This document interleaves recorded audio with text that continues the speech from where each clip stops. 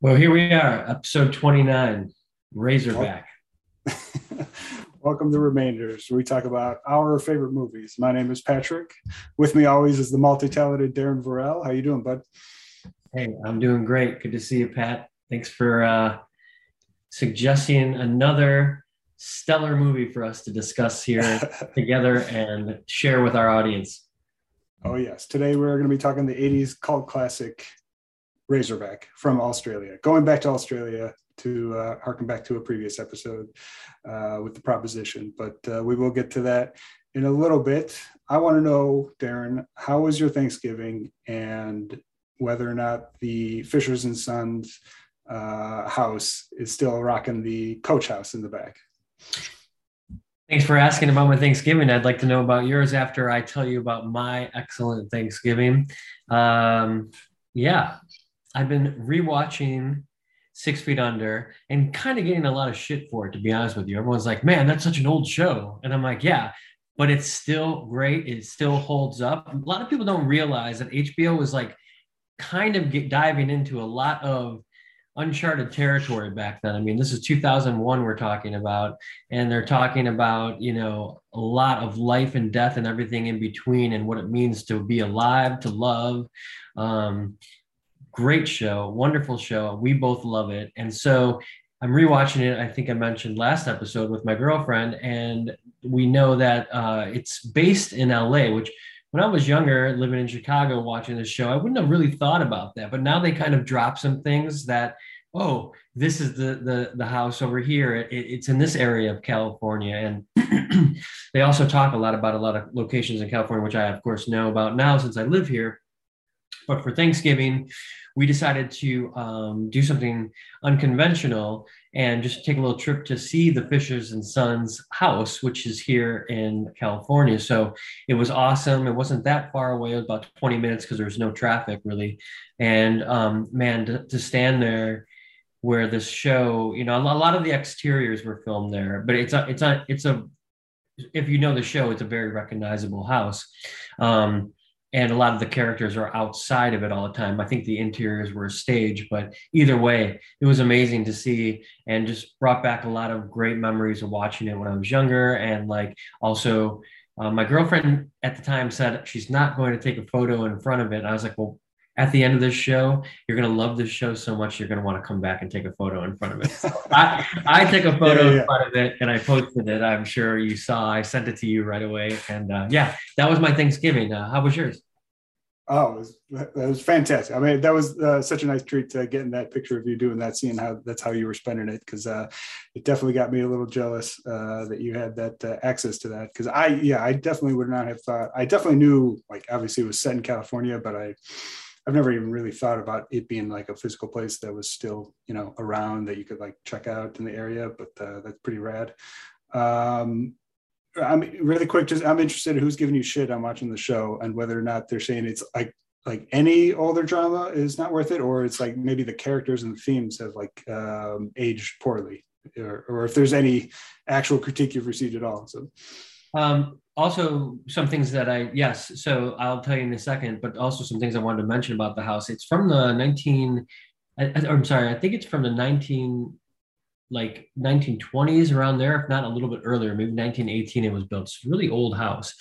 And nice. in this area that has like all these like mansions, they're sort of outside of Los Angeles where you kind of like thought when these were first built, these were like houses that probably looked out on like some of the most beautiful terrain, but it was very well-to-do people. The person who built it was a Filipino golfer back then. And Mm. probably a super successful golfer. And so I think it's in the hands of like a Filipino society now. I don't think you can go inside and see it or anything, but you can definitely go outside and take a photo, just be respectful, of course. A lot of people do it. And we went the next day to an improv show that my girlfriend was performing in. And if you really want to be vulnerable, tell people what you did on Thanksgiving at an improv show so that they can reenact it. And that was the thing. So from the Oh, okay, audience, nice. they ask, what Oh yeah. did you do? So yeah, I've been getting a lot of shit about it. on the internet, of course, just because the internet is a terrible place. But um, the the improv show we mentioned, my girlfriend raised her hand and said, "Oh yeah." So everyone's like, "What did you do for Thanksgiving? We're gonna do this on the stage here and improvise some people's experiences." And we said what we did, and so they're sitting there and it's a couple and they're reenacting their Thanksgiving dinner, watching 6 Feet Under, and the guy goes, "Yeah, I know this show is super old and nobody would watch it now, but and of course, like that made me feel like, oh yeah, like, am I an asshole because I'm watching the show from 2001? Yeah. No, I mean, yeah. So that sounds like an improv line that is appropriate. I mean, Yeah, yeah, I certainly would not take that literally. You got 6 Feet Under, you got Twin Peaks. You could stick with the old shows and master the art of TV no matter what. So definitely keep it open. Yeah, that's awesome. Love to hear it, man. That's so cool. Yeah, we definitely wish I could have been there with you with that. But me too. Me too. Would have been awesome to have you there, man, for sure. But yeah, I mean, mine was good. We cooked some good food. My typical Irish self. I mastered a couple of potato dishes because I'm pretty stereotypical like that. So definitely my favorite part of a good Thanksgiving meal. And then we made it out to the theater, which I'm curious if you've seen yet. The new Steven Spielberg movie, The Fabelmans. Yeah, so I loved getting your text that you saw it and that you loved it because, of course, I do want to see it. I meant to go this week and okay, so you didn't catch it yet. It's playing at the Los Feliz 3, which is down the street from me, walking distance. It's right by the post office where I like mail things, and oh yeah. I, for whatever reason, I got busy and didn't get out, and I've been really upset about it, to be honest with you. I mean, the Spielberg film in the theaters, that's kind of autobiographical. It's like a must see, so I have a plan to do that. Yeah, it's not going anywhere, even though it's certainly not making any money. It's bombing pretty hard in the box office, unfortunately. But wow, yeah, I was actually because it's not an action film from the Marvel universe. Yeah, I mean that's certainly one big part of it. I don't think I didn't see West Side Story actually, but that didn't do too well too. So I know he's not really banging it out of the park with the box office, which is just a whole other conversation with movies when they're not.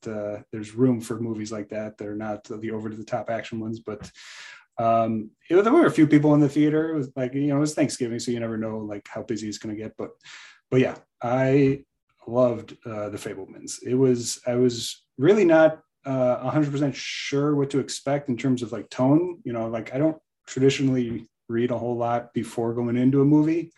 And so I really didn't know much about it. There was a casting component, which I don't want to talk about too much because it is kind of a pivotal part of the movie, but David Lynch is in the movie. And once I found that out, I was pretty excited for that.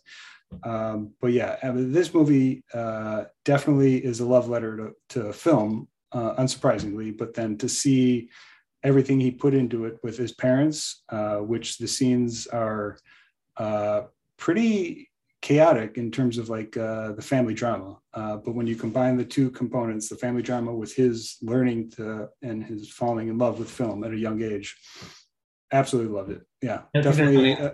Any Spielberg fan knows is that a lot of like the reason he's so good about telling children's stories is because he has sort of this escapism that he's able to have with like this wonderful world of make believe because he came from his parents were broken up, right?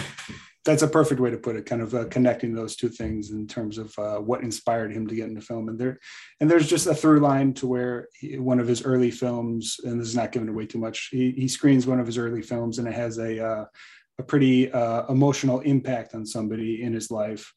This actually happens a couple of times, but I'm thinking of one scene later in the film, and it just sums up so much of like what drives people to make films, and especially what drove him to master the art. So I'm very excited for you to see it because I'm definitely looking forward to talking with you either on the show or off the mic because it's definitely one that's going to stick around.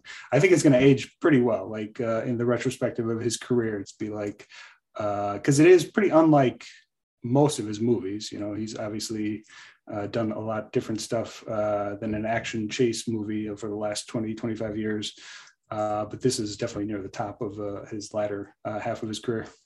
Awesome. Yeah, it's funny because today an Indiana Jones 5 trailer dropped. Did you happen to see that? I did not. I was watching the Avatar 2 trailer today, so that's what was keeping me busy. Surprise, surprise. Which I know you're excited for. That's the reason why I said that.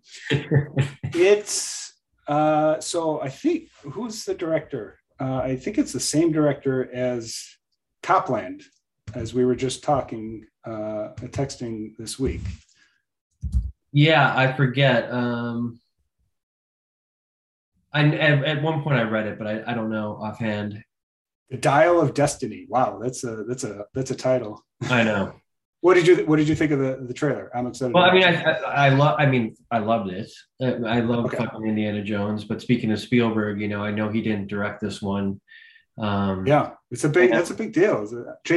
James Mangold, which he's a fucking great director. I mean, he directed Walk the Line. Yeah. His next movie, which I think we're gonna have to do a special episode. His next movie is a Bob Dylan biopic.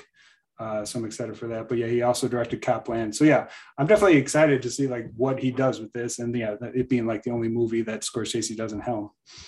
Yeah. Oh, you mean Spielberg? Sorry, I always got Scorsese in mind. You get the greats mixed up, of course. Yeah, right. But yeah, I loved it, and I think the timing's right to talk about fighting Nazis again, and there's just a lot of great things about an Indiana Jones film coming back. I mean, a lot of people shit on the fourth one. I still liked it. It's 2008. It's been a while now, but I remember when that came out, I was really excited. I'm like, holy shit, Indiana Jones is back, and they did some de-aging. That's the big story about it, that they sort of like Scorsese had done in The Irishman. They did a lot of that, I guess, in this film for Harrison Ford, because I believe it does take place, kind of spans things, shows him in his older years, but then goes back and talks about some stuff that happens in his younger years. So it's going to be interesting to see how that plays out. I know that's like a thing. And I heard Harrison Ford say that this is the first time he's seen the technology used where he actually believes it. And that's pretty cool. Nice. Oh yeah. So like by his age, like this one would take place in like the 60s. I'm guessing. That's what I heard. Yeah. I mean, that would make sense for like because the last one was in the 50s. The Shia LaBeouf handing over the torch didn't pan out for that one, unfortunately. So not really. Yeah. that would have been a wild movie. I mean, I would have watched a Shia LaBeouf Indiana Jones just for the fun of it. So I'm okay with the fourth one. Crystal Skull, Kingdom of the Crystal Skull. Yeah. I rewatched Temple of Doom about 6 months ago. That movie is bonkers, and I love it so much. So that's the one. I mean, that's the one that was like on TV the most, like as I was a kid. So that's like kind of the one I saw the most just by default, and so I kind of have nostalgia for it. But that one is a straight up, like by Spielberg standard, that's a straight up like horror movie. I mean, just like with everything that goes on in it. I think that's actually the movie that they ended up creating the PG-13 rating because of. Yeah, like that was the film. They were like, we have guys like pulling hearts out of somebody in this movie, and we're not going to rate it R because this is a family movie. So like, I don't know if they actually rated it PG-13, but that was definitely the movie that prompted them to like have that in between rating, because before that it was just PG or R. I remember seeing that scene as a kid too, and that was terrifying. I mean, he's like, right? They do it like real slow, It's like pretty nuts. But speaking of movies from our youth, I mean, this film skipped us, maybe because the one we're talking about today, Razorback, it's from '84, and so the effects are very '84. But what I was, reading once I was reading up on this film is that it had a lot of kind of drop. It harkens back to some of the ideas that Jaws brought forth to cinema, which I remember, I think you saying this is like the Australian Jaws to me. I kind of wondered why you chose this film. And in my mind, I know like this, after watching it, it's very Tremors, it's got like that very Tremors like feel, but So I know why you like it, but I kind of like, where did you first see it, and what kind of made you want to talk about it? Yeah, I mean, really quick, I want to give like a quick synopsis for everybody, to kind of give a better general background of the movie, get them a little bit more familiar. I mean, it Right, really is like Razorback from 1984, right? yeah, Razorback 1984, directed by Russell Mulcahy. I mean, it really is a story of nature run amok. A vicious wild boar terrorizes the Australian outback. So, like in the first scene, a small child is actually the first victim, and this prompts the child's grandfather, Jake Cullen, who I love in this movie. This is such a cool character. It prompts him to become like a hunter vigilante, and at the same time, an animal rights activist, Beth Winters. She actually goes to Australia to cover some mass slaughtering of kangaroos for pet food, and she ends up getting murdered as well. So we're not giving away too much. This is pretty early in the movie. And so this leads to like her husband venturing to Australia to find answers about the death of his wife. And he ends up teaming up with Jake Cullen on his vigilante kick, both to clear Jake Cullen's name, to avenge the grandchild, and to find the mystery of like what happened to Carl's wife.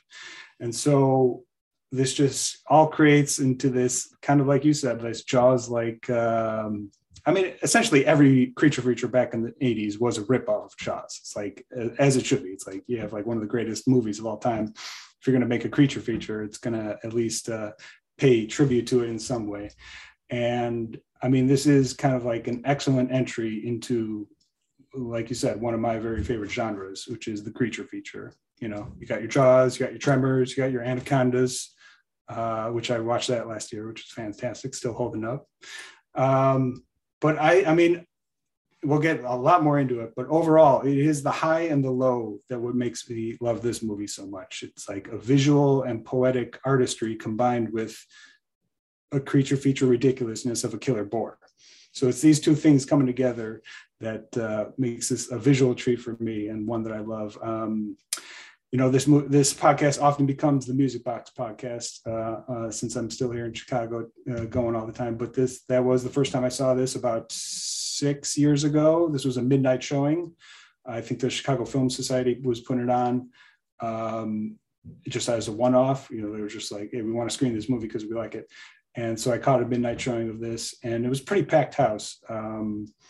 And definitely one of my favorite screenings there, because we got the crowd going, and was a perfect fit for a midnight movie on a Saturday night. I feel like this is one of those films that's like, if you know kind of thing. It's like you're at a party and somebody's like mentions that they've seen Razorback, and then you're like, you fucking know about Razorback, like it's like one of those, it's just like, let's talk, like all of a sudden you found your best friend at the party. And I love that about these kind of films. That's kind of why you and I, we have so much fun talking like this, is because once you find somebody who really gets like movies like this, it's great. Yeah, and you're right. It opens up right away with the abduction and eventual killing of a child by a wild boar that is like of mythic proportions, large, rarely seen. But when you do see him, you're not there to live about it or tell the story about it, because this thing is a killer, And it's in the Australian outback. Of course, it's amazing, great terrain, as we talked about before. There's something about that Australian outback that's just got everything, and I guess if you want to talk about Mad Max a little bit, like this is around the time of Mad Max, isn't it? I mean, the original. Yeah, this is shortly after The Road Warrior, and it's the same cinematographer. So, oh, really? Okay.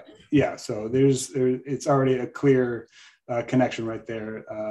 And he did such an amazing job on The Road Warrior, and he just brings so much of it over into this movie.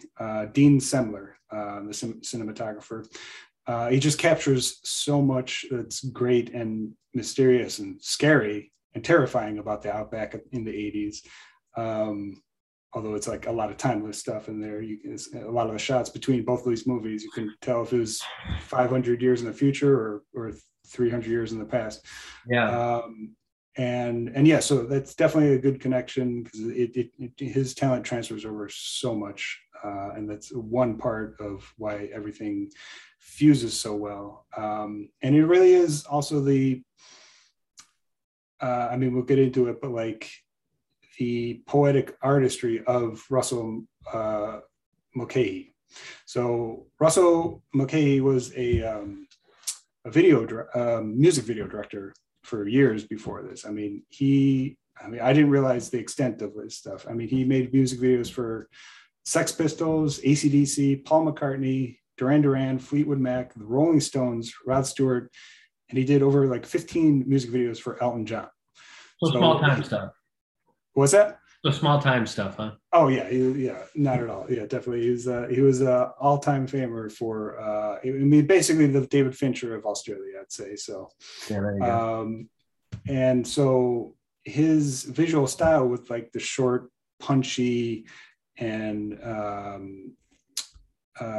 almost hallucinatory kind of style just definitely transfers over to this movie, and it is like some of those hallucination scenes when Carl, who's the husband that comes to Australia to look for his wife, he's having this hallucination in the middle of the outback at night, and then wakes up in like just this like Salvador Dali style painting components to the feature, and it's such an incredible look to the movie, like in the middle of this creature feature. It just really kind of like a bummer that this film is like the transfer is so bad. At least it was from the rental on Amazon. I kind of was like, man, somebody should restore this film. You know, I'm sure it looks amazing, like if it could be restored.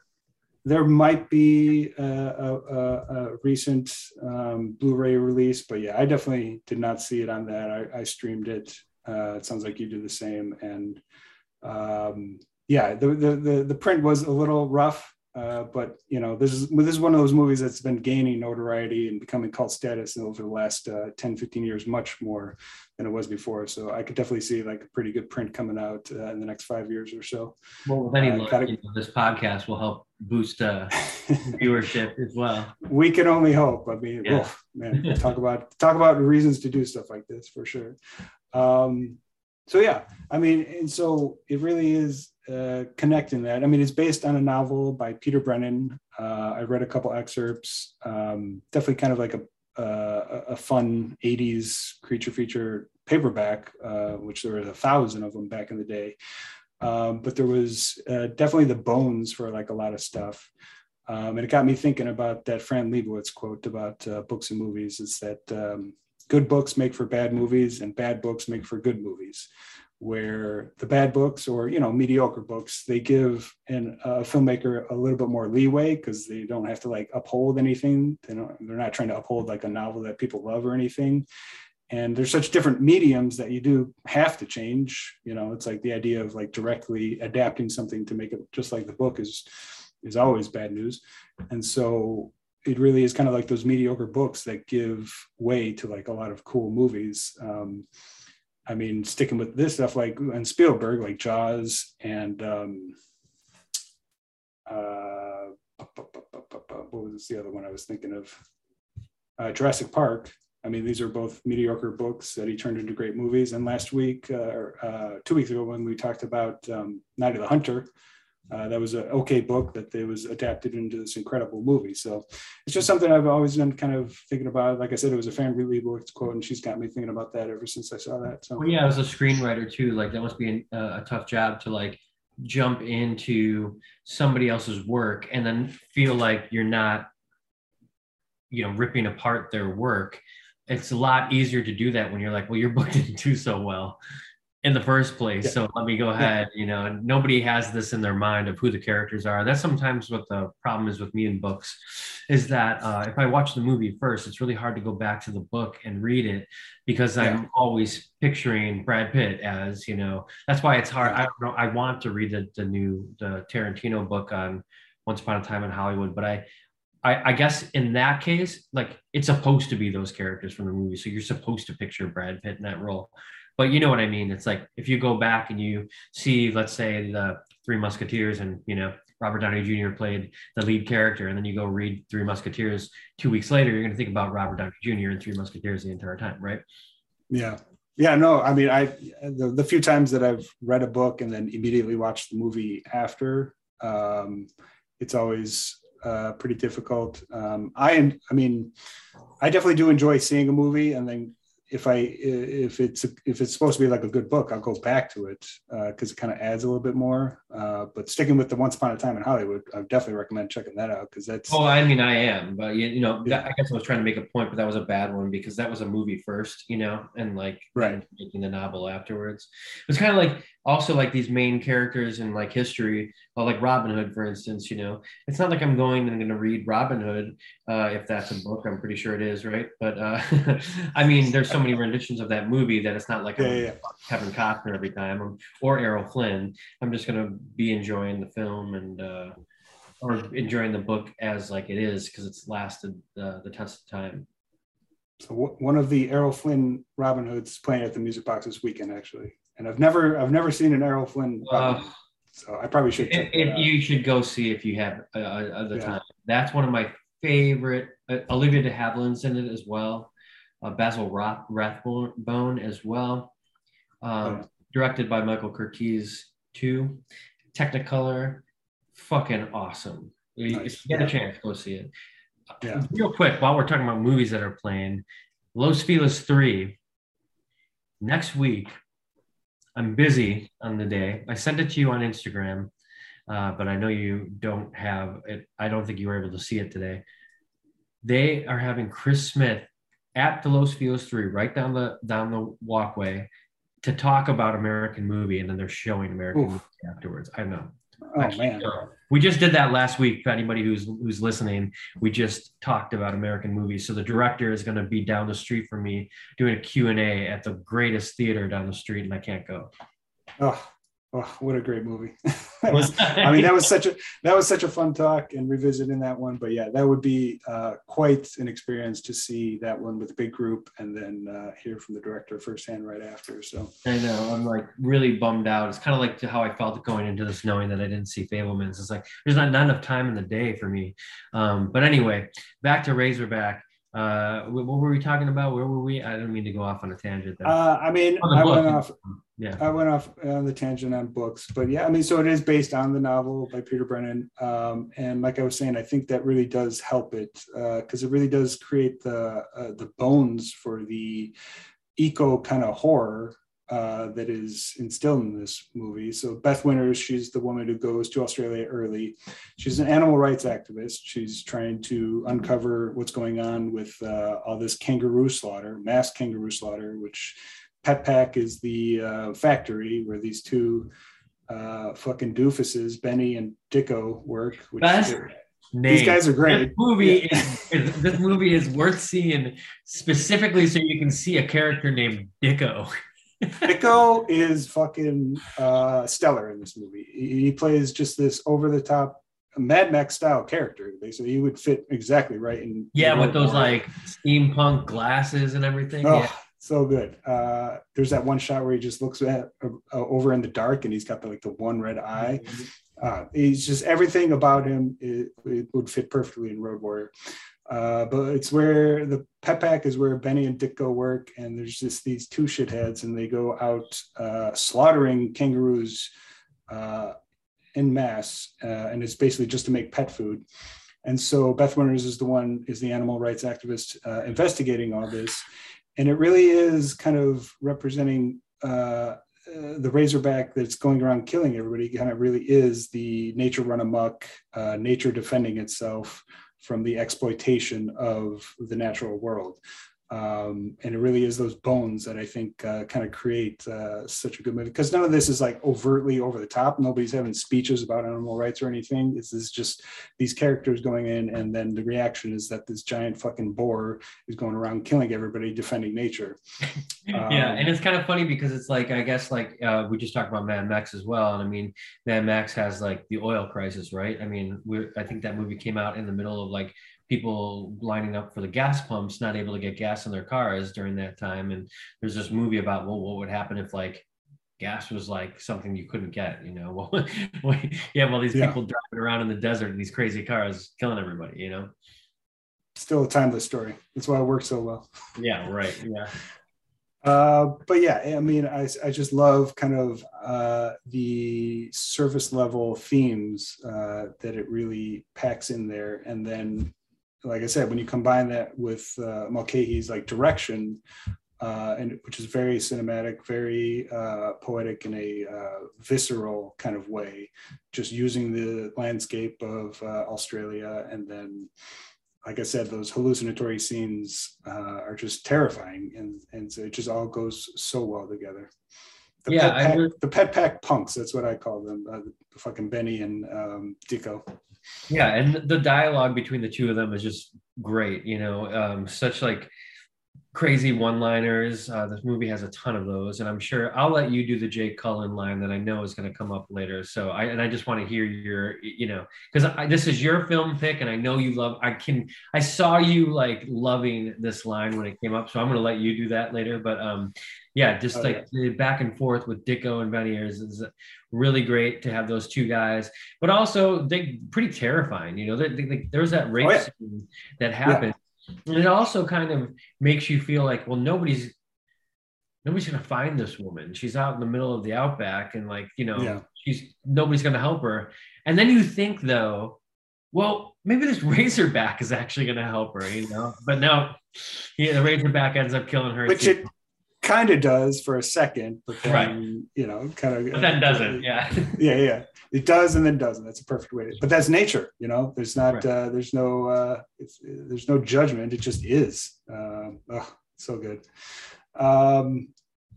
Yeah, I mean, some of those visual shots, sticking on Spielberg. Actually, I heard in a Macaulay interview right after this came out, Spielberg called him straight up to compliment on the film and literally ask him how he achieved that shot with the two moons. That's in there. I don't know if you remember that part. It's like right before the hallucination part, and there's this shot where it shows like two moons in the outback. And Mulcahy was saying, like in their interview, it's like, this is my first feature, and like right after it came out, Steven Spielberg calls me up and asks me like how I achieved that shot and how great it looked. So I thought that was really cool. Speaking of the same year as Temple of Doom, which was between these two, it's pretty hardcore horror year. So wow. Yeah, my God. Yeah. And there was another 84. There was the chase scene had total Terminator vibes between the score. It had kind of that tech noir score and just the pacing of it. I definitely had a pretty clear Terminator vibe to it. So I don't want to skip ahead too far to the when the boar finally, spoiler alert, the boar finally meets his demise. But that the way that was cut and edited was very interesting. Shaking camera was was pretty intense. Like it's simple, but it totally works. Yeah. And I was kind of surprised he got away with it, to be honest with you. Yeah. People were going to be like, man, people are going to have seizures watching this or something. But it was actually done pretty, and it was jarring. I mean, I think that was the effect, that he was trying to get. Yeah, I mean, like I was saying before, music video directors, like I said, David Fincher, Spike Jonze, there is a pretty unique style that you learn as a music video director because it's so visual that it's clear that a lot of artists have been able to successfully implement that into film, which I love. So yeah, totally. Yeah, you're right. And do you have to try to get a lot out of some stuff quickly? And I think that's what music video directors can bring to stuff, is that they know how to do that. But then it can also be a problem when you're looking at the long form and you have to like let things play out. And I think they did a good job of the balance in this film. I also really love that, like, there's a lot of things in this that are just so cookie cutter. Like, starts out with like the guy who wrongfully accused of killing his nephew, but nobody knows it's because this Razorback came in, and like they all think it's a joke. Like, that's so classic, like setup for this guy's now an outcast and he's hunting. Like, his mission fully for life is to hunt this Yeah. Razorback. And then you've got the animal activist who like is not welcome in the town, like Right. the outsider who's not going to get any help from anybody. And then the two assholes who are like going around causing all the problems and stuff like that. It's really got like some classic formula to like make you enjoy the ride, for a creature feature. Oh, yeah. Who do you think Benny and Dicko voted for? They seem like Trump voters. I think so. Yeah. I would think so. They kind of gave off that vibe early in the 80s. So. And I love how like those guys are always kind of too like the weasels who once they get caught in the bad situation, they're like, oh, I was the one who's trying to help, I was the one who was So I mean, I'm not going to say the weakest, but the least strong part of the movie is probably the actual protagonist, Carl, who isn't really much of a part of the story until halfway through. He comes looking for his wife, Beth, who was killed. It's pretty generic lead protagonist, but I mean, he gets the job done. But yeah, it really is the Jake Cullen scene.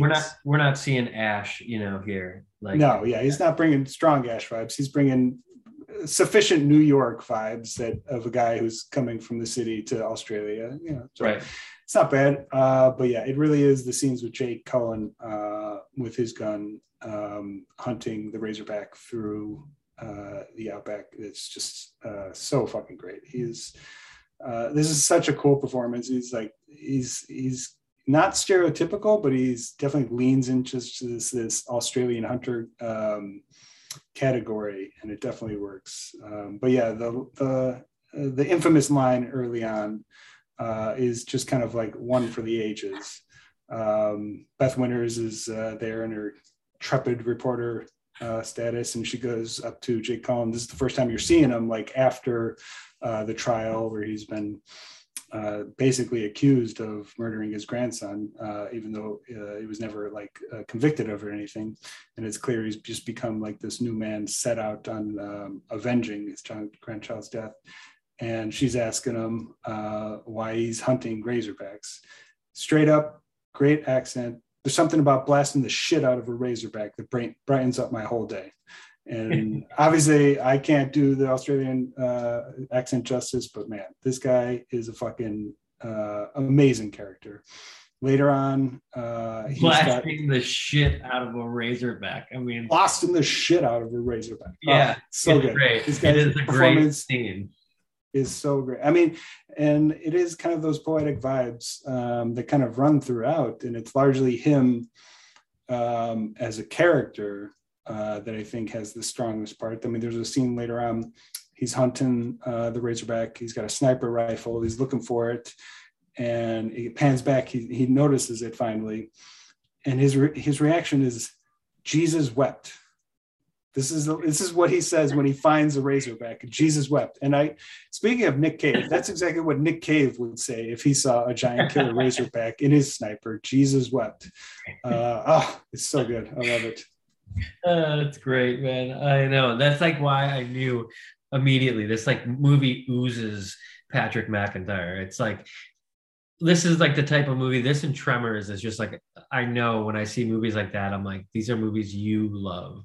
And there always is like a little bit, like it's fun, it's a creature feature, but there always is a little bit of something in these movies that kind of has like some lasting message, right? And like this movie, I feel like the lasting message is nature always is going to kick your fucking ass. And again, it's unapologetically, it's just going to kick your fucking ass and then move on, Yeah, I mean, the best creature features, the monster always represents something, and whether or not the best creature features, I'm saying, you can make a monster movie where it represents nothing, but like, the original creature feature like Godzilla, it was a meditation on radioactive energy and the Hiroshima bomb. Creature from the Black Lagoon is the same way. It's like prehistoric bones, that, a civilization that you shouldn't have fucked with, Right. Yeah. So like the best monster movies, the best creature features always have a tinge of metaphor that done right is like it's not going to beat you over the head, but it's just there enough to be enjoyed either as a meditation on social commentary or something, and at the same time, just a fucking monster movie where people are getting slaughtered by something non-human. So, and it really is a balance that makes it the art to be able to handle the two and create a movie that the high and the low can enjoy it. So, this film too is like, I don't know, nobody really, if you're not familiar, I mean, Green Day has a song, One for the Razorbacks, and I never knew what that meant.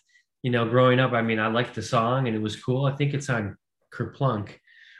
But like, what the fuck is a razorback, But like, of course, it's like an Australian movie. Everybody knows what a razorback is. It's like these things are all over the place, And but when you see this thing in the film, I mean, a razorback, I'm sure at this point everybody knows it's a giant pig that's like keeps on coming at you, even if you shoot it. Like, it just has this like resiliency, and it's really tough to kill. And so that's kind of like the idea behind having it as this creature, this like overgrown prehistoric razorback is like in the Australian outback, killing like little kids and shit, and going after humans. And that's a great idea for a film, but I don't know. Like, when you're doing it in the 80s, do you think that everybody knows what a razorback is? Like, I don't know. That's a stretch. Like, if you think it's going to be shown in the States, like, is everybody like, okay, I want to go see this movie called Razorback? And then, what is a razorback? I don't know.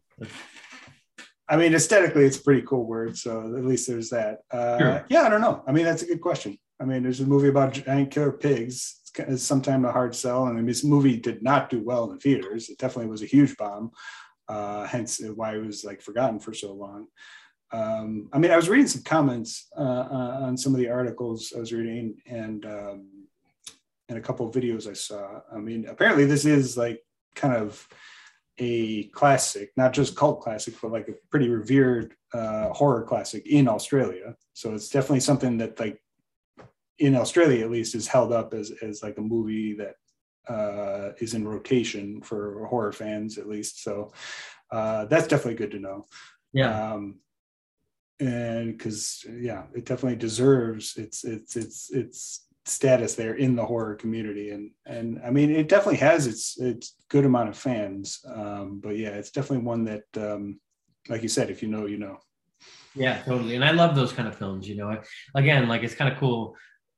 I know a lot of people at this point know Tremors. I mean, this, like, what are they on the 8th film in the franchise at this point? But like at originally, I think that was kind of like a film that did well, and then they kind of like had more of a cult following afterwards. It was like, I think it did well initially, but then it kind of went on into like the world of like, oh, like Michael Gross is in this, the guy from Family Ties. That's like, that's weird, but like, and he plays an awesome character, and it's so different than you would see from that character he plays in Family Ties. But then also Kevin Bacon, and it's like, Kevin Bacon, by the way, I just need to say this. I was telling my girlfriend this the other day. He has these great reels on like Instagram that I've been following of him, like with his goats and stuff. And I think he lives over here in LA, and I probably in Malibu too. That's how he has goats. But anyway, like, the guy is his career is so perfect. Like, he's in the original Friday, or maybe the second Friday the 13th, or it's maybe the original. Number one, okay. Sure. Yep. And then he can be in movies like fucking Mystic River, which is like one of my favorite like dramas, especially from Clint Eastwood. And then he can do like Stir of Echoes. And then, like, this guy's in fucking Footloose. Like, Kevin Bacon, man, like, I feel like people love him, but I don't think people really know why. And it's like, because he can do anything. Like, he's not afraid to be in like the shittiest indie movie, or to do a reel on TikTok where he's dancing with his daughter. Like, this guy kicks ass. And I've always loved Kevin Bacon. I'm sure everybody does, but I don't think anybody's like, I fucking love Kevin Bacon. And I'm saying it right now in this podcast, I fucking love Kevin Bacon. Like, I think that guy deserves, at this point in his career, the biggest accolades any actor can get, because he can literally be in any movie. Hell yeah. I mean, I'll definitely second all of that. Amazing presence in my life. I mean, yeah, Tremors is by far like what I've watched him in the most. That was just kind of my movie when I was a kid, one of my primary creature features. And so to me, he was always that character. I just saw him last week. He's got that little cameo in Planes, Trains, and Automobiles in the first 5 minutes when he's chasing after the cab with Steve Martin. He doesn't even have a line in the movie. It's just like a totally random cameo. He's just so perfect for. But I saw he's actually, so what I'm excited to see him in is the Toxic Avenger remake. Shucks, this is what I'm talking about. So he's the big bad in the new Toxic Avenger remake, which is being directed by Macon Blair, who is in Blue Ruin and Green Room. He also showed up in the Florida Project. Great actor, great director. And it's the Toxic Avenger is being played by Peter Dinklage. So this entire, this movie, it's already shot. So it's definitely coming out in the next year or so. And I'm pretty excited to see what all three of them do with that movie, because that's a trauma classic, at least in my youth. So yeah, and I mean this is again what I'm talking about. Like Kevin Bacon can do anything. Like whoever his agent is, genius. Yeah, you're doing a great job. But yeah, you're doing a great job, Kevin Bacon's agent. Yeah. Oh man. But yeah, I mean, I'm so glad you tell me about these films, because I don't think I would have seen Razorback had you not mentioned it. I loved Razorback. Is my first time ever seeing it was today. I rented it, so I'm going to watch it again so that I can like really bring it in and like see it, for a second time, where I can, think about it in ways where I'm not seeing it and having to talk to you about it. So I can just like literally let this pig scare the shit out of me. And soak it up. Yeah. And like, again, I don't know. I feel like this is one that kind of will get me some points at a party next time I'm hanging out and somebody, is like, holy shit, Razorback. Like, it's going to be the coolest moment. And I can't wait for that to happen. Hell yeah. That's what it's all about, man. Yeah. Turning us on to the good stuff. I mean, this is why I love doing this podcast, turning you on to stuff, everything that I get to learn from you and your expertise. This is why we're doing this, man. Yeah. Sometimes it's like funny because you'll be talking about, like, last week when we did our American movie, you're like, oh, I got a movie for us to see. And I'm like, what's this gonna be? And you're like kind of snickering about it. And it's like, that's like the fun for me, is like waiting to find out what the movie is gonna be. And then when I finally see it, I'm like, oh, I totally get it. I totally understand why Pat wants to do this, why he wants to talk about it. And yeah, that makes it so much fun to get into these conversations, because it always, again, it has like, you always surprise me about your picks. I'm always surprised at what you do, but in like a good way. And they always end up to be very Patrick, either way. Oh yeah. The high and the low, that's definitely my favorite aspect of it. But yeah, I can't promise you're going to like everything we talk about, but I can promise you that everything I choose will definitely have a reason and is at least worth a check out. What is the deal with you and the Australian kind of cinema? Is that just random that is that way? But because you do love a lot of films that are Australian in nature. No, I think that was just random with these two, this and The Proposition. We got a derailed, good thing derailed with other movies, but I was going to have these two go back to back just to stay in Australia and the exploitation component of it. I feel like I'm sorry, Pat. No. Yeah, that's all I was saying. I feel like you, oh, God damn it. I'm sorry. No, go ahead. I just feel like there's something that I've seen as like a common ground in a lot of these films. And maybe this is why the Australian films seem to gravitate towards, like, I don't know, being a good setup, because of these like desolate places where there's not many people, and like a creature feature or like All Hell Breaks Loose is like, it's kind of perfect for a setting for any kind of movie where like you can be brought into this world where it's not like, it's sort of like its own world, Does that make sense? Oh yeah. I mean, the setting itself is a character. In almost every movie in Australia, at least one of the great ones that I've seen, they definitely utilize the outback as a character in the movie, and that just adds a whole other layer to whatever, either if it's drama or it's horror like this one. So, I mean, that's definitely one component of it that I love. I mean, Australia, I mean, it is kind of crazy to think of, like, I mean, not necessarily a lot of movies filmed in Australia, but it's pretty impressive how many of our most famous actors, English American making movie actors come from Australia. Hugh Jackman, Nicole Kidman. Your Hugh Jackmans, your Nicole Kidmans, your Russell Crowes. I mean, it's a very a large output of American actors. I mean, Baz working actors, yeah. Baz Luhrmann making movies, and look at his style. I mean, he's legendary. Yeah, Australian. We're pro Australia. We're pro Australia. We love Australia. I mean, Mel Gibson had a little bit of an interesting career as of the last decades, but he started in Mad Max, which obviously is a classic, and also he's great in Signs, which is one of my favorite movies. We've talked about this before. I definitely want to do Signs at some point. As the years go by, that's definitely my favorite M. Night, I would say. Mine too. Yeah.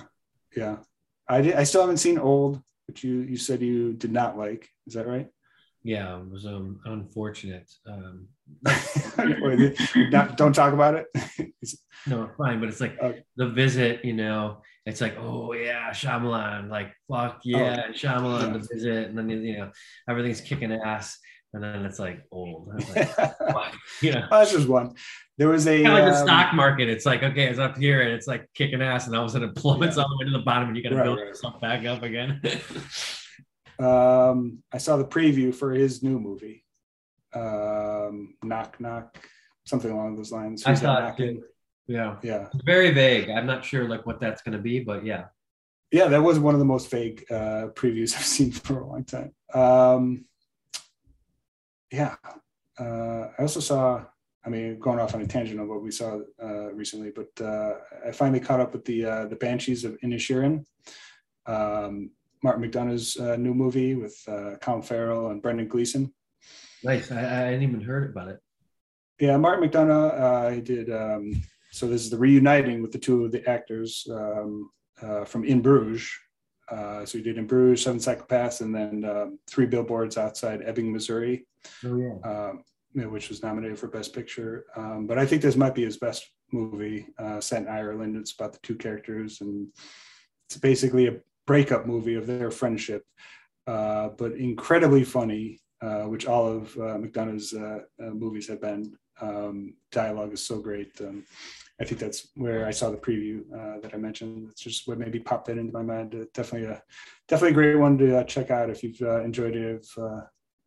Martin McDonagh's movies in the past. Oh yeah, for sure. Yeah, that's cool. I had not even heard of that film, so I'm glad you brought it up. We'll check it out. Yeah, decently wide release, not like a huge wide release, but it's definitely in like most major markets. So it's definitely good to see that. I've definitely been seeing it. Looks like Colin Farrell may get like his first Oscar nomination for this movie. So overdue. What's that? Overdue. Yeah. Tell me about it. Yeah, In Bruges I've always loved, so it's such a fun movie to check out. Yeah. All right. Anything else in Razorback that we missed? No, I would love to. I would love to hear people's opinions, or if there's any Razorback fans out there when we post about this. Like, anybody who follows or listens, let us know. This is one of the ones that's fun to talk about for sure. So one of the cool things about this and why it's so Jaws-like, I think, is because they really make you wait to see the creature being the Razorback. It's not it doesn't show up all the time. It's kind of like the fact that it's always looming around is the scariest part of this film. And when you finally do see it, it pays off. It looks awesome. It's fucking scary. It meets its demise in the most amazing way. So let us know what you thought. I definitely think that is something worth talking about on social media, because God knows there's a lot of shit you could talk about on social media, and this would be one worthwhile conversation.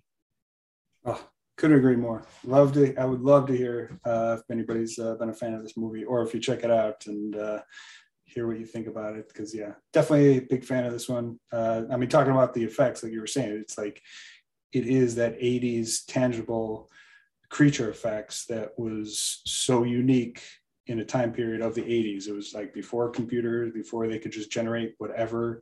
whatever they wanted with CGI, but it was enough advancements in like practical effects with your Tom Savini led artistry. And that's just what makes the 80s so unique in horror, because it was such a tangible experience to watch all these. I mean, adds to that just fan. I mean, like The Thing, The Fly, this is like everything about the special effects in these movies is something that's will never get back really, and was just a unique time period in film.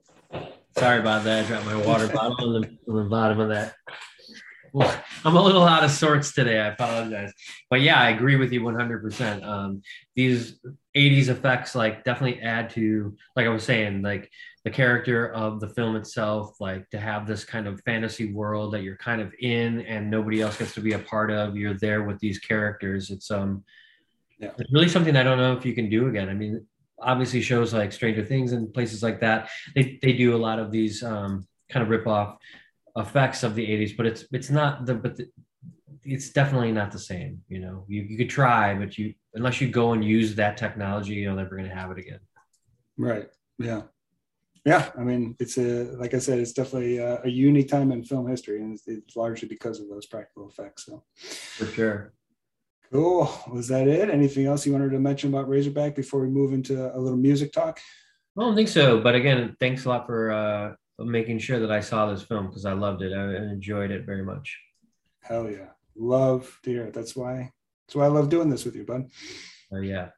I'm going to see the Menzingers next week. Nice. Got a couple Christmas parties that we're doing out here already. Can you believe it? It's already the end of the year. We thank you guys so much for listening with us all year. I've had such a great year with you talking about this stuff. So in December, I'm trying not to work too hard. I'm going to see a couple shows, like I said. I'm trying to see the Fabelmans. I've got we're going to release a new TLB song. I'm telling you, if you listen to this, telling you guys first, it's going to be on the 13th, I believe, if that's in Tuesday, so like in 2 weeks. And yeah, pretty excited about that. We've got a bunch of plans for the band. So yeah, I got some music, I got some art. I've been doing custom commissions. That's why I got my easel up. I've been doing 16 by 20 commissions for like half price, and I've got a couple of those that I've got to do.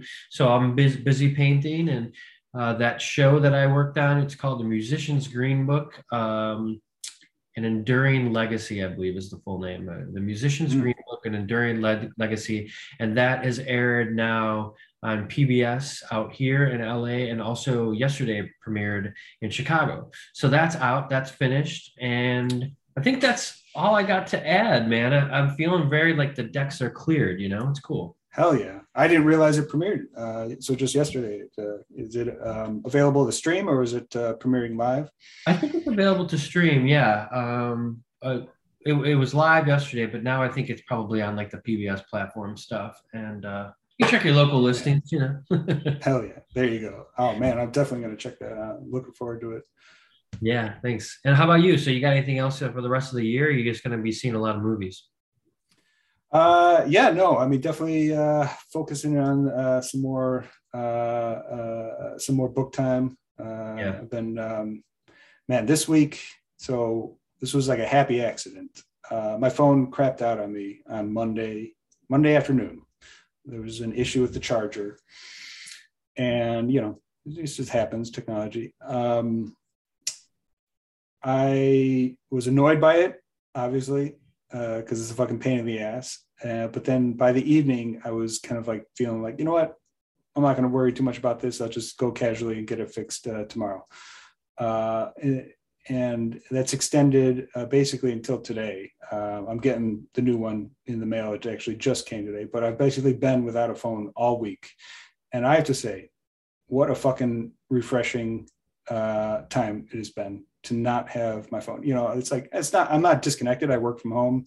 I worked from home this week, as I do every week. And so I'm not disconnected from anything. I have my access to email for work and my Zoom meetings. So I just haven't had my phone to compulsively look at with social media or whatnot all week. And it has been a much needed break. So I would definitely, like I said, it was prompted on accident. So it's not like I initiated it, but it's been a very positive week for me because I just don't have that habitual reaching for the phone that is becoming.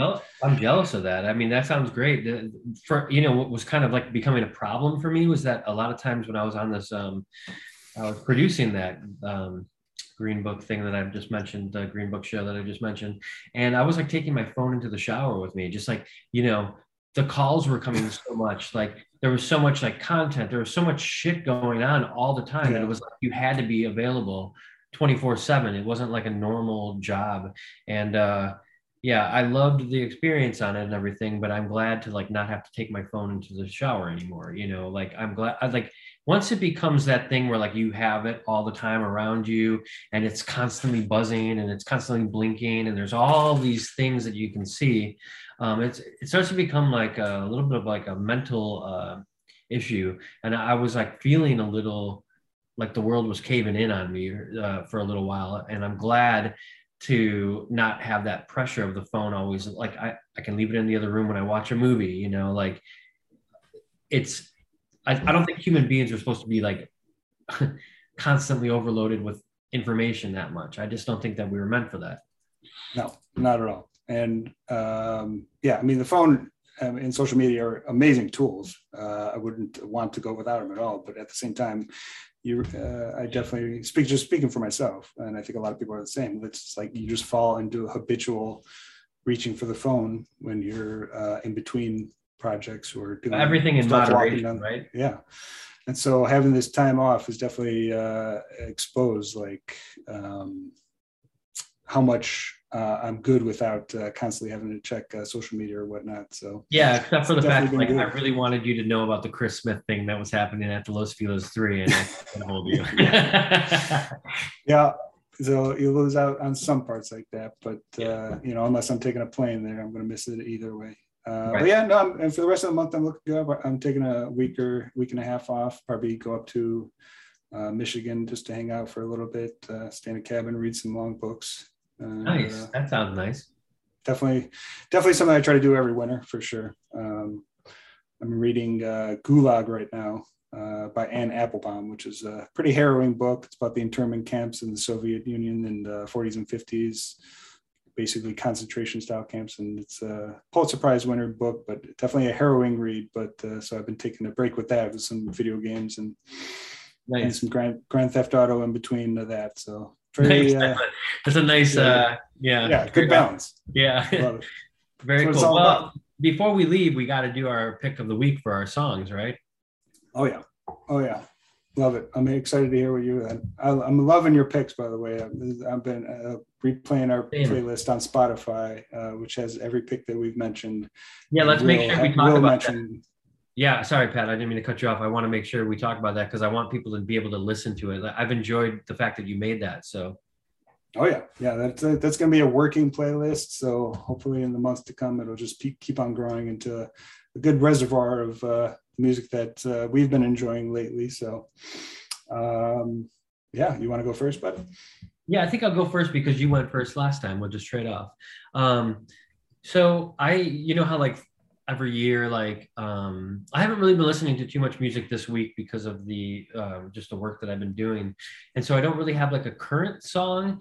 But I looked into this like Spotify. That's like the streaming service of choice that I have, and I looked into what I had like listened to a lot. Do you know how they do that Wrapped thing? And it's always like songs that are, for one reason or another, like I just played the shit out of. And one of the songs, the comfort songs, yeah, kind of like, or they meant something to me, and so I just played them a lot. And one of the songs was a song by Sam Cooke called "Keep Moving On." And the reason I'm bringing this one up and talking about it because I played it a lot, and the reason I played it a lot is that it has these great lyrics that are just like Sam Cooke and all the great singers and artists of yesterday kind of like had a way of singing songs very simply. Like the lyrics didn't need to go into too much detail, but they're just like very profound in its simplicity. And the song is called "Keep Moving On." And I love Sam Cooke. Is probably my favorite singer of all time. You know, up there with Morrissey, as you know, I love. But for some reason, I had never heard this one up until this year. I feel like I know every Sam Cooke song, you know, and I didn't. And the way that I found out about the song, and it has a good story behind it, I think I mentioned, and I've talked about it before, that I went through some surgery to remove a tumor in my back last year. And I've been going through all this crazy doctor stuff, and you know, since then. And I had a really big doctor's visit where they were going to talk about something and to see, like, you know, where I was going to go from there. And it was kind of something I was really scared about, you know. And I've been trying to do all this work in my life where, like, I don't worry about stuff unless I really have to. And, you know, even then it doesn't matter. Shouldn't worry about things, because then, you know, you don't know the outcome of things. So you just try to live in the moment. And the reason that I love this song is because after it happened and my brother was waiting for me to, like, tell him the results of this doctor's visit, and I did, and they were positive, and I sent him, "Hey, everything is good," and he sent me just this song. I put it on play. The songs "Keep Moving On," and there's just these beautiful, simple lyrics about keep moving on. You know, life is this way. Keep moving on every day. And I think for any listener out there, if you've ever gone through anything tough, I mean, it's always good to kind of have this upbeat feeling and try not to dwell on it. Try not to stay in too much of a negative place and move on and move past it, even if it's going to be a challenge. That issue in my life and that medical thing is still an ongoing challenge of my life. And it was a really big challenge last year, but I got to keep moving on. You know, that's why we do the podcast. That's why I do my art. I just got to keep surrounding myself with things every day that I love. So this is a very positive thing at the end of the year, looking back at the Spotify Wrapped and seeing that I played this song a lot. My brother sent it to me and it was just so perfect. You know, I went for a walk, put the song on when he sent it to me, and I was just walking around, like, really taking in the day and being present in the moment, listening to Sam Cooke, Keep Moving On. So that's my pick of this episode of Remainders. And yeah, I hope you check it out. Let me know what you think if you do hear it. And on to your pick, Pat. Well, I just want to talk about yours just for a second. Love your pick. I know you're a big Sam Cooke fan. Definitely happy to hear music gets you through some of the hard times. I'm definitely the same way. Yeah. I have a vivid memory of seeing a scissor show at Brower House, the old Brower House, and you were wearing a Sam Cooke Lives t-shirt. Yeah. That you were so proud to fucking unveil to the crowd. Still have that shirt. Oh, fuck yeah. I expect nothing less of that.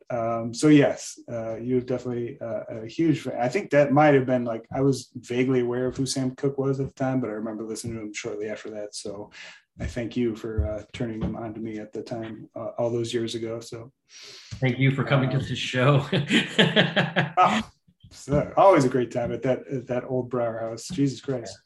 So good. Love to hear it. Great pick. Okay. Yeah. So mine, I'll preface it with, I listened to this great episode of WTF, Marc Maron. He had Robert Siegel on, not the NPR correspondent, but the writer. He was one of the original editors for The Onion, and then he moved on to screenwriting. He wrote the Darren Aronofsky movie The Wrestler with Mickey Rourke. He wrote The Founder with Michael Keaton. Wow. And one of his first movies that he wrote and also directed is one that I've always loved that I don't think enough people have seen. It's called Big Fan. It's with Patton Oswalt. He plays an obsessed New York Giants fan. This came out in about 2009, I think. So not crazy old, but this is basically when Robert Siegel's career was, like, kind of getting started in screenwriting. Great movie. If you haven't seen it, check it out. But on the podcast, he was just talking about his love of, like, kind of trashy Americana. And you can kind of see that as a recurring theme in everything he's done. Just kind of like this, The Wrestler, The Founder, just fast food, Big Fan, just obsessed sports fans. He also is the creator and writer of, which I haven't seen yet, but the Hulu series Pam and Tommy about Pamela Anderson. And you have seen it? So that's Robert Siegel. It's his interest in kind of the trashy Americana. And that's what I love. A great episode. Wonderful guy to hear talk. So I would definitely recommend checking that out. But I did rewatch Big Fan, always a movie I loved. And there is a song in there from John Cale that just captures kind of the tone, especially of that movie, but also of that kind of trashy Americana and gloom and morose kind of tone that comes with a lot of it. And so it's the John Cale song, Big White Cloud, that I'm recommending this week, which is just such a fantastic tune. It's on the 1969 album, Vintage Violence, John Cale of Velvet Underground fame. Definitely a big fan of this. Like I said, it captures this kind of gloomy kind of tone about modern life, even though it's, written in the 60s, modern at the time, but kind of the morose and it's not a depressing song by any means, but it definitely captures a melancholy that is, I think, recurrent through America after all these years. So definitely a big fan of this song. Love to hear it. And obviously it just goes to show how much talent was coming out of the Velvet Underground in the 60s. So. Oh yeah. I mean, I love the name of the record too, Vintage Violence. Like that's like your pick last week had another great name for their record. Forget it now, but I don't know. Like if you have a good record title, chances are the record's going to be really good. Oh, it's definitely a good flag to get. So the name of the song is, I'm sorry, Pat. Big White Cloud. Big White Cloud on Vintage Violence. On Vintage Violence from John Cale, yeah. So definitely excited. I possibly have sent you this before, so let me know if I've done that. But for everybody else listening, also a good chance for you to re-listen to it as well. So yeah, there's links to our Spotify playlist that we're putting together with all these picks in like the comments of the podcast itself. So you could just you could just bash that link, as the kids say, and it'll go right to it. So yeah, that's really good that you put that together. Excited to listen to Big White Cloud. I have not heard that song before. Maybe you sent it to me, but I never. I can't recall right now. So I'm excited about it. Thanks for your pick. Yeah, man. Yeah, like I said, it just goes to show. It's like I love movies, but man, movies are such a good connector to music. Between who's in the movies, the music that's being used, the score. Composers now are just modern day classical musicians, and just the pairing of music to whatever story you're trying to tell. I mean, it's just I've always looked to film to discover new music. So yeah, it's a real art. The last time I remember feeling some way about a song and thinking just like, whoa, like whoever really picked this out was just brilliant. And it was watching that show Dahmer, and there's a song in there that I don't want to give out too much. I know that's a little bit of a controversial, that's a kind of a controversial show, but there's a song that plays during a scene that is just perfect. It puts you in this like weird vibe, but this like feeling about the characters that like is so disconnected from how you should be feeling, but like it's just really done well. And I feel like it's a real big art to find the right music to be paired with something on the screen to really give the audience an experience. So that's why I love your pick this week. And I feel like even knowing the song won't do it justice without seeing it sometimes in the film. You know what I mean? Like you almost got to go and watch that film that you talked about with Patton Oswalt to see it in its place and why it does what it did for you, to pick it as your choice. Oh yeah, couldn't agree more. Really quick on that Dahmer pick, was it a unique song in the Dahmer series, or was it part of the score? It's a unique song in one of the episodes. It has to do with I believe the guy's name is Tony, and it's an incredible episode where one of the victims is deaf, and they choose this, and it's one of the victims where they really humanize the story and the character, like it's a very, to me, it was a very, um, it was a way to really show that these were real people that deserve to be, their stories deserve to be told, um, and who they were. And I think that the episode did that, despite all of the information out there about how it was very not good for the families. And I can't speak to that. I'm sure it wasn't good for anybody to relive this kind of stuff. But I think that they paid tribute to this character, well, this person, Tony, who passed away, and the way that he was loved, and um, the tragedy that happened to him based on this terrible serial killer. But the song placement is just so beautifully done. The episode was beautifully done. And it's almost like, like you can't disassociate the song now from the movie. But interestingly enough, it's kind of like when a song is done again in a different movie, if it's used again and you hear it somewhere else, it almost kind of ruins the scene because you love it so much in like a certain scene. So I don't know. That's only happened to me once. Licorice Pizza uses a song that was used in another film, a Sonny and Cher song. And it's kind of like when that comes up, the artist uses Bernard Herrmann's score from Vertigo at the very, very end of that film. I love that movie, The Artist, but it was such a bad move to use Vertigo's theme song at the end. Everybody's thinking about Vertigo when you're trying to tell a story about this like unique story that everyone's loving. And up to that point, now all you can do is think about Vertigo because it's like the classic Bernard Herrmann fucking score. Yeah. Anyway. No. I mean, yeah, it really is tying the visual to the auditory. That it's just like, I mean, that's what makes fucking film so goddamn great, I mean, totally. So that's the thing is like you want to watch something, and like when I watch Vertigo, it's my favorite movie of all time. I want to know like, that score. It's like if you had that Psycho score into something else, like you're thinking about Psycho the whole time. Like, yeah, I mean, with that one specifically, you're definitely purposely conjuring up that because that's such an infamous score. But yeah, like most other scores may not be instantly recognizable. So definitely. Anyway, I digress. But yeah. No, love it. Yeah, man, two great music picks.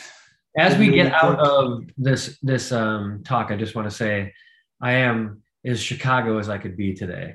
For anybody who's not watching this, I've got a mustache and my fucking Old Style sweater that I got from the brand manager of Old Style himself, Anthony Spina, one of my friends. He's no longer with them, but when he was, I was able to get this amazing Old Style cold beer classic signed sweater that I get compliments on all the time, and it just pairs perfectly with that mustache, doesn't it? I mean, you got Dicka vibes going on hardcore right now. Love it. I mean, you got the great mustache, the unofficial flag of Chicago neighborhoods. It's by far the unofficial flag. Yeah. Yeah. You almost got the stash beard stash. I know. So you just got to grow this out a little bit more and then keep this prominent, and you'll be rocking that beard stash. I don't know if I mean, this was hard enough to like walk around with a mustache, just like, creeping around LA with a mustache on. So to have the beard stash, I think that's like another level of like badassery that I have to perfect. So I'm waiting for you to do it. Yeah. I mean, it is something I would love to do, but man, yeah, I'm pretty comfortable with my beard. So maybe I'll have my barber kind of wrangle something up next time I go in. So which has got to be soon because this is getting needs a little wrangling in for sure. So it's going okay because it's winter there. So Yes, but the problem is, if you remember Kurt Russell in The Thing, when he's stuck out in the cold and then they catch him and he's got icicles down to here in his beard. This happens to me when I'm going for my walks in the Chicago winters. So it's a very real thing. So you're looking like Jack Nicholson too, in the Shining. Yeah, I definitely give all these classic movie stars a run for their money with the frozen beards. Well, great. Thanks for bringing Razorback to my attention and to the attention of everybody out there. We've got some great picks of the week for our song choices, and we talked about a lot of things under the sun. There are a lot of episodes in the remainder catalog at this point. We're on 29. I think maybe the last one that we do this month will be 30. That sounds like a good place to kind of stop for the year. Yeah. We do one more next year. It could be episode 30. And then we start with season 4 next year. Hell yeah, man. Having an amazing time. Talk about all these movies that we love with you. So definitely looking forward to keeping it going. Me too. Maybe we'll have some folks out there throw some recommendations our way. But in the meantime, we're just going to pick out what we love and talk about it next week, which will be my pick, which I haven't picked yet, but I promise I'll surprise you. It'll be a good one. And we'll see you next time. Hell yeah. Thanks, everyone. All right. Talk to you guys soon. Later. See ya.